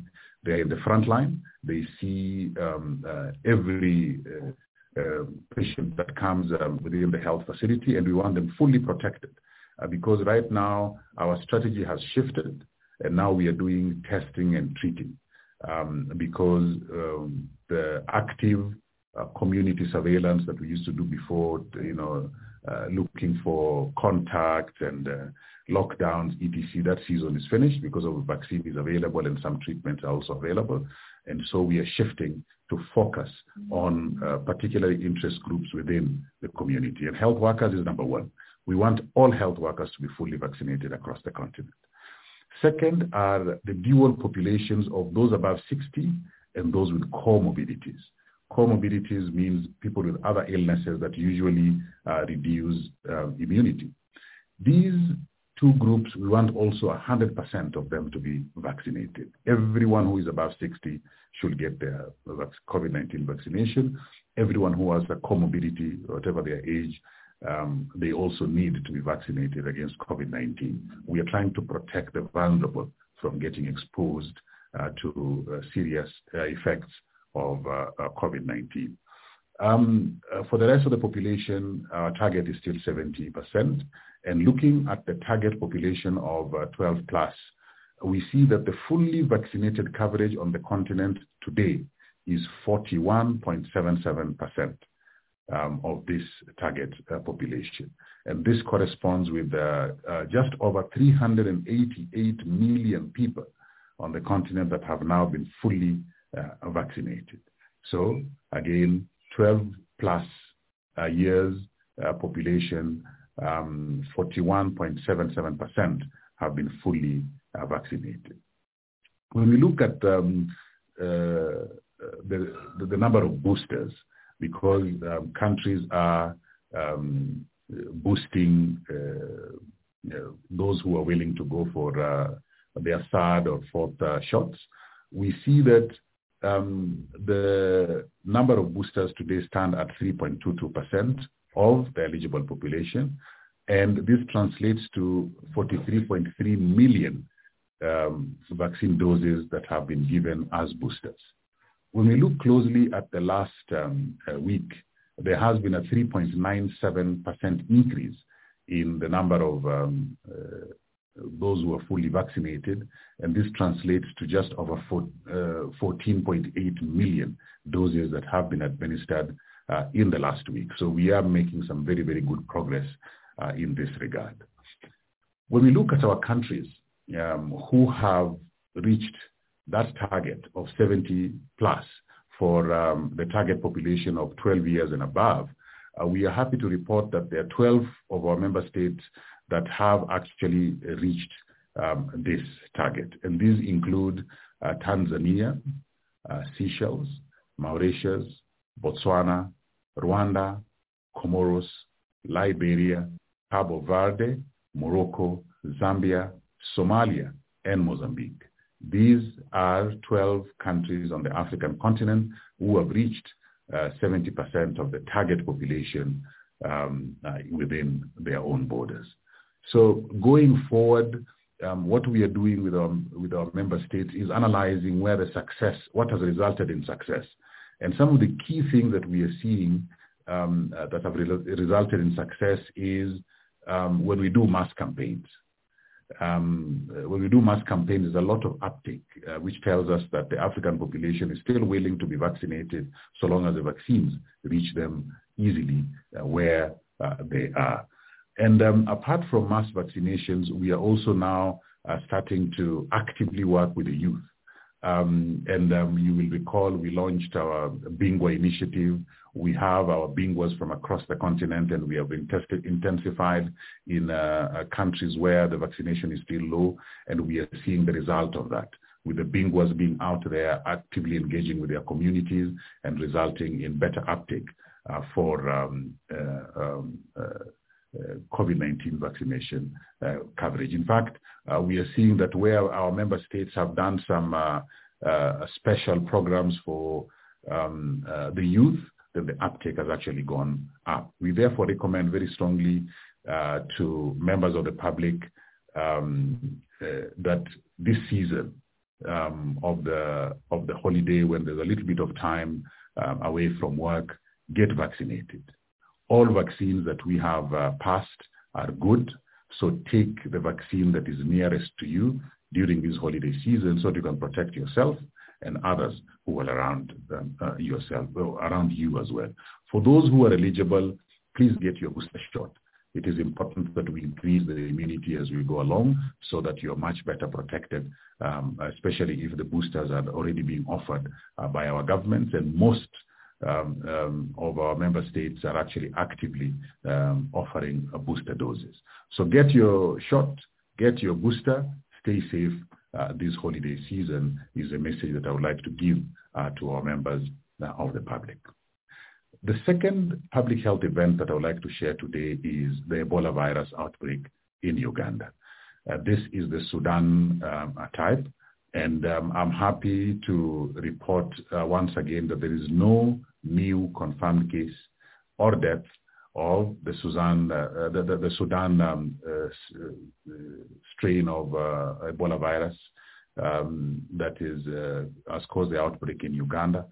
It has now been about 25 days since the last confirmed case was reported, and this is a good indication that this outbreak is being brought under control. We are not saying it is over yet, but when we are at day 25, we are counting down and hopefully we will reach 10th of January, which will then be the watershed date. If there are no new cases, the government of Uganda will then consider what new message they will be able to give to members of the public, the continent, and the world at large. We are at day 25 without any new case, without any new death. But cumulatively, we have seen 142 confirmed cases. We have also documented 55 confirmed deaths across 9 districts in Uganda. Unfortunately, we have, out of all these cases, 19 are health workers. That makes 14%. And 7 of the dead are also health workers, and that makes 13% of the dead. It is a situation that we would really like to avoid because our health workers are in the front line, putting themselves at risk to ensure that you and me are safe, and we would like to keep them safe as well. All the known contacts of all the cases in Uganda have all completed their 21 days of follow-up, and that also strengthens our counting down towards January the 10th. The government in Uganda has also lifted the curfew and the movement restrictions, particularly in the 2 epicenter districts of Kasanda and Mubende. We are glad that members of the public have been very, very supportive despite the difficulties of travel restrictions, movement restrictions, and even curfews. Meanwhile, the government, through the Ministry of Health and with support from Africa CDC and other partners, have improved engagement with the community. Surveillance is continuing in the high-risk districts. Communities are being engaged so that we have dignified and safe burials in all the high-risk districts, including mandatory testing of all dead bodies regardless of the cause of death, just to be sure that there is nothing hiding within one death to the other. We have also improved follow-up of survivors so that they know how to handle this situation of being a survivor of an Ebola infection. We want to make sure that all reservoirs have been addressed and there is no opportunity for another outbreak to catch us when we are just in the tail end of this particular outbreak. As Africa CDC, we are providing concrete support. Right now, we have just started training on mortality surveillance. How do we monitor deaths in the community? How do we document deaths in the community? How do we find out what the reason for those deaths in the community were? Very important for our context, especially where some cultures demand that burial is done quickly. We want to be sure that we have good knowledge of how to track these community deaths through this training for mortality surveillance. Secondly is we are training laboratory staff across the country so that they can be able to do proper sample collection. They handle it well during transport, and they take care of all the biosafety and biosecurity requirements so that everybody is safe. We also continue to work in the communities with village health teams supported by Africa CDC, continuing to provide information to the affected areas and the high-risk districts to make sure that everyone's sense of the need to protect each other remains high. I would also like to share a little bit of an update on the clinical trials. Two of the candidate vaccines have been cleared for use, and that is the Sabin Vaccine Institute, the candidate vaccines from Sabin Institute and NIH, as well as the one from the University of Oxford. The one from Merck IAVI is also undergoing the finalization of a regulatory process, and we are looking forward to all 3 different vaccine candidates be undergoing clinical trials in Uganda. And we'll await the minister to appraise us on where that process has reached. The third public health event of concern is a multi-country monkeypox, Mpox outbreak. You will recall that this outbreak, although it started in Africa, it has quickly spread to over 110 countries and territories globally. But the situation here on the continent is as follows. Since the last time that we had this briefing, a total of 45 new confirmed cases and 10 new deaths of Mpox have been reported from particularly the DRC and Nigeria. This is a 105% increase in the number of new confirmed cases and a 43% increase in the number of new deaths when we compare to the last briefing. All the new confirmed cases, that is the 45, were reported from Nigeria, while all the new deaths, 10, were reported from the DRC. So cumulatively for Mpox, we have 1,176 confirmed cases and 209 deaths from this particular outbreak across 13 of our member states. And really, it is a situation where we see 1 in every 5 confirmed case has actually been lost, something that we regret. And we are trying to ensure that does not continue to happen through working with the government to improve surveillance and management of cases when they have been identified. And also, we are finalizing vaccines for Mpox so that they can be able to be delivered. And our priority is going to be healthcare workers, at-risk population, including contacts, close contacts of those who have had Mpox. So this is being finalized, and we'll be able to let you know when we begin shipment and eventually country-level vaccination against Mpox. Fourth is cholera outbreak. Since the last briefing, we have documented 1,692 new cases. We have also seen 43 new deaths as a result of cholera, particularly from Kenya and Malawi. Those are the highest numbers. Cumulatively from the beginning of this outbreak, we have seen 83,150 cases. And we've also unfortunately documented 1,565 deaths from 14 of our Africa Union member states. And this translates to the continent is losing 1 person out of every 10 cholera cases. Now, we want to just focus a little on Malawi today.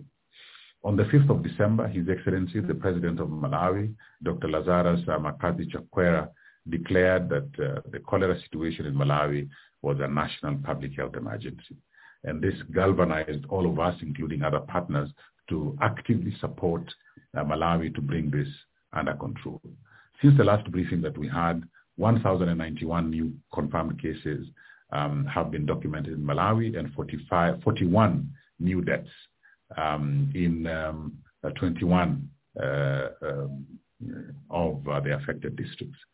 This represents a 19% increase in the number of new cases and a 70% increase in the number of new deaths. This is not a good situation, and we are working very hard to bring it under control. So for Malawi specifically, it means that we are losing 1 person out of every 33 cholera cases, and the majority of the deaths are due to very late presentation at the facilities. And it has been attributed to many cultural and religious beliefs. That's why people are coming late, and we are working with our social scientists to ensure that we have good community engagement to reduce the number of deaths, to encourage early presentation to the health facility, and therefore interrupt transmission. You will recall that all this started during Tropical Storm Anna and Cyclone Gombe that hit the southern part of Africa, particularly Malawi, quite significantly. And therefore access to safe water, sanitation and hygiene has been quite a big challenge. In total, though, 14 member states have been affected across the continent. And although Malawi is the one that we focused on today, and there's a lot of work that is going on to strengthen a response, Kenya has deployed its teams as well for rapid response, and we are working very closely with them in building capacity to ensure that the outbreak is brought under control as quickly as possible. We are training the environmental officers for water quality. We are training the health workers for surveillance and management. We have procured wash commodities, that is water hygiene and sanitation communities, and we are also providing technical support to strengthen all aspects of preparedness and response to cholera for Kenya as well as for Malawi. The final public health event of concern that I would like to share today is Lassa fever. Since the last brief, 159 new cases have been reported with 2 new deaths, and that's a case fatality rate of about 1.3% for Lassa fever. This is a 38% increase, 38% increase in the number of new cases, and a 50% decrease in the number of new deaths compared to the previous briefing that we had. Cumulatively, during this year, we have seen 9,235 cases with 222 deaths, giving us a cumulative case fatality rate of 2.4% for Lassa fever, reported from 7 of our member states, particularly in the Western Africa region, and to some extent, some few countries in Southern Africa as well. In response, what we have done is we've mobilized a group of partners in a very multi-sectoral way to ensure that we are coordinating our support to the most affected countries, and that we continue to work very closely with the affected countries as we monitor the situation. So these are the public health events of concern that I wanted to share with you today. Secondly is about the International Conference of Public Health in Africa. This year's conference brought together over 2,500 scientists, policymakers, public health stakeholders from all our 55 member states of the Africa Union. All of them were represented in Kigali last week. We are also very pleased to note that in total, we had 90 countries represented globally, and that means 55 are from Africa, and the other 35 were from elsewhere in the world. We are very pleased that it was a totally, completely global representation. We are also very pleased that 87% of the participants, 87%, were actually from Africa. And this is excellent news.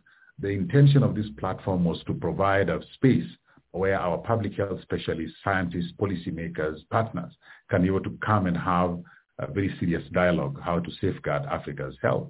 And you can see 87% of the participants were actually from Africa. It was an excellent conference, 9 tracks, 34 conference sessions, spanning across many topics from digitization to health of women and leadership in health.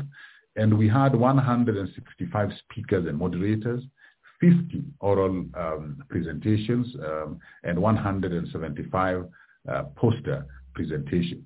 We had 59 side events over the conference period, all of them showcasing different aspects of public health, leadership, and research. So we are very pleased with the outcome of that conference. We were also very honored for the Prime Minister of Rwanda to open the event formally, and we also heard from many African ministers of health, in fact, even agriculture as well, and IT, education. They were all participating in different high-level sessions to elevate Africa's leadership in public health in this day and age. So the conference has been a huge success. We are putting together the outcomes, and we'll share that with you in the new year, so that you all can be able to see just how engaging the conference was and the key outcomes that we as Africa CDC have committed to support implementation of. Third is I would like to update you on the Africa CDC's Youth Advisory Team. At the meeting, I made a commitment that I was going to form a small advisory group of youth to advise the Director General of Africa CDC on the best ways of engaging with the youth to improve the health outcomes on the continent.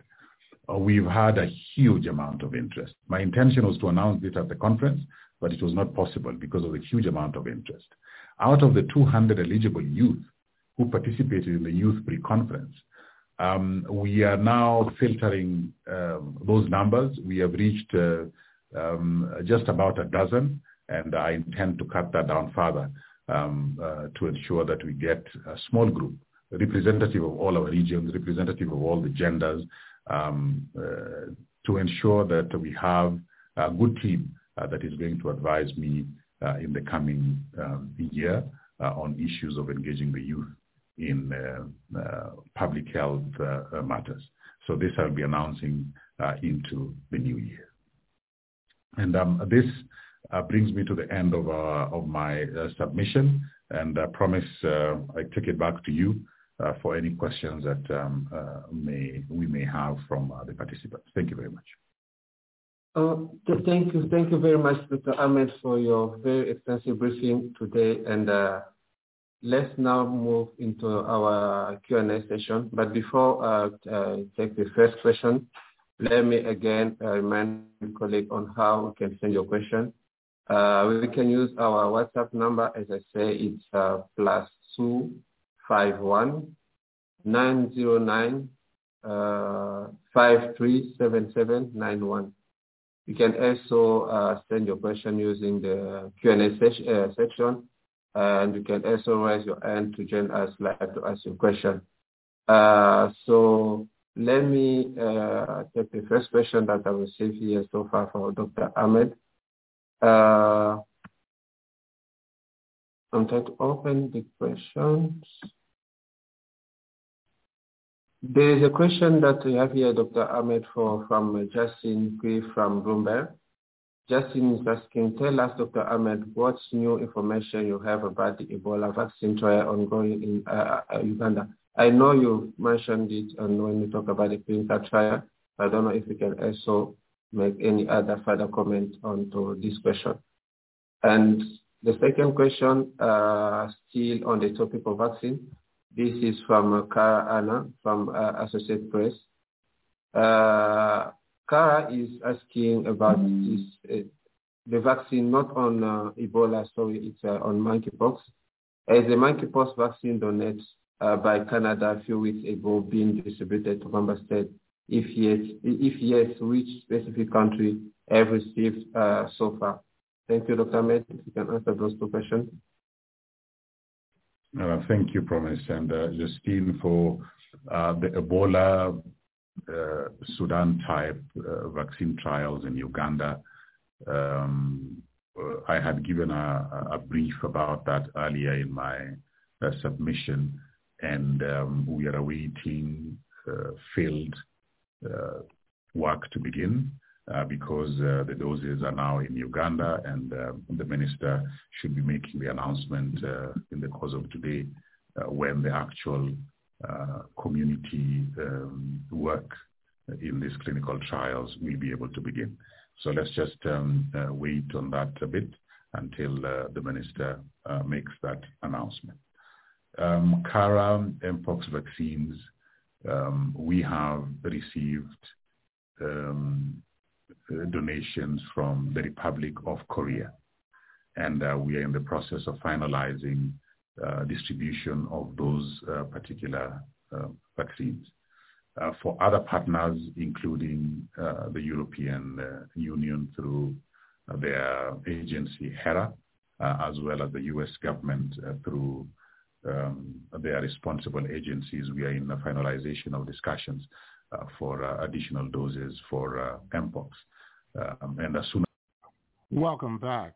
And that was the African Centers for Disease Control and Prevention weekly briefing from Addis Ababa, Ethiopia, at the African Union headquarters. And that's going to conclude our program for today. We've been broadcasting live from our studios in downtown Detroit on this day, Saturday, December 24th, 2022.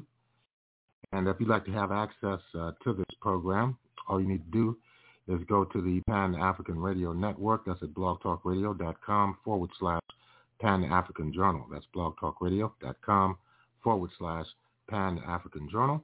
And if you'd like to read the Pan-African Newswire so you can stay abreast of some of the most pressing and burning issues of the day, just go to our website at panafricannews.blogspot.com. We'll be closing out with the classic jazz music of Tad Dameron and Fats Navarro live at the Royal Roost in 1948. This is Abayomi Azikiwe signing off, and have a beautiful week.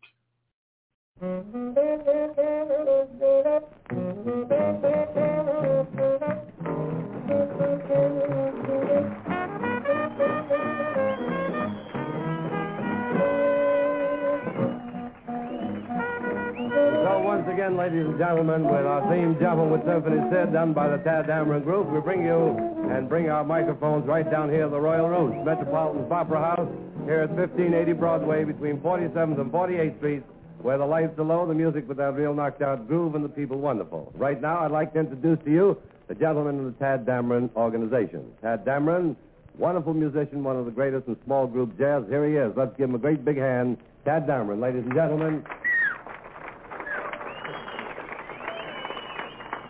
And not to waste too much time, let's bring to you a few of the other gentlemen. On trumpet, one of the greats of all time, Fats Navarro. Fats Navarro, ladies and gentlemen. And on tenor, a wonderful guy, Alan Eager. Alan Eager, ladies and gentlemen. And then, of course, it's Curly Russell on bass and Kenny Clark on drums. Let's give them all a great big hand. And here's one of the great things that you always ask for when you call in the studio at Circle 6, 2500, the all-night, all-frantic show, The Squirrel.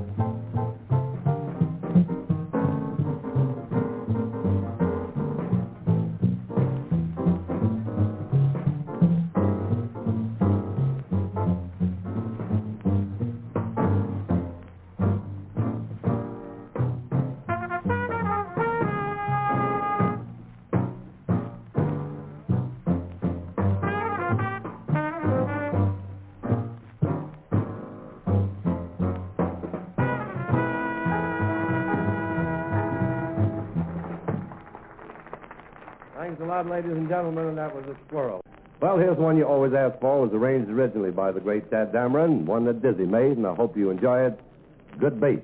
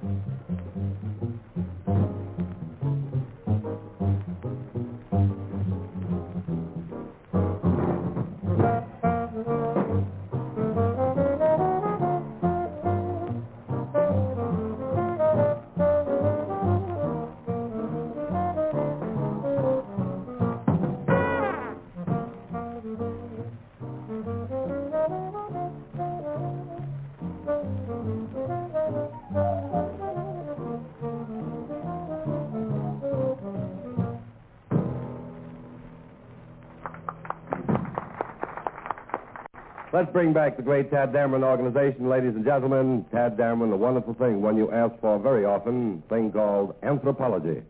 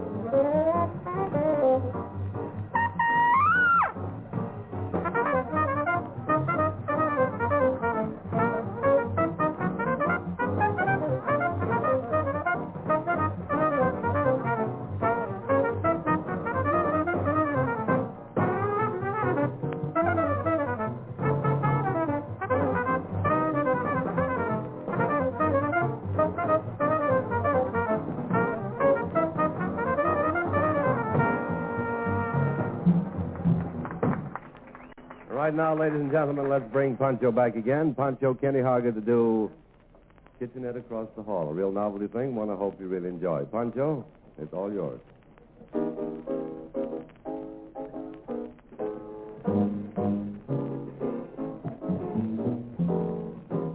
I met her in a grocery store. She was buying groceries galore. To my surprise, I found she lived next door in the kitchenette across the hall. Next morning, many thanks to say. I had to wait because the bus was late. I kept thinking how she looked at. With Lucky Land Slots, you can get lucky just about anywhere. Dearly beloved, we are gathered here today to... Has anyone seen the bride and groom? Sorry, we're here. We were getting lucky in the limo and we lost track of time. No, Lucky Land Casino, with cash prizes that add up quicker than a guest registry. in that case, I pronounce you lucky. Play for free at LuckyLandSlots.com. Daily bonuses are waiting. No purchase necessary. Void where prohibited by law. 18+. Terms and conditions apply. See website for details.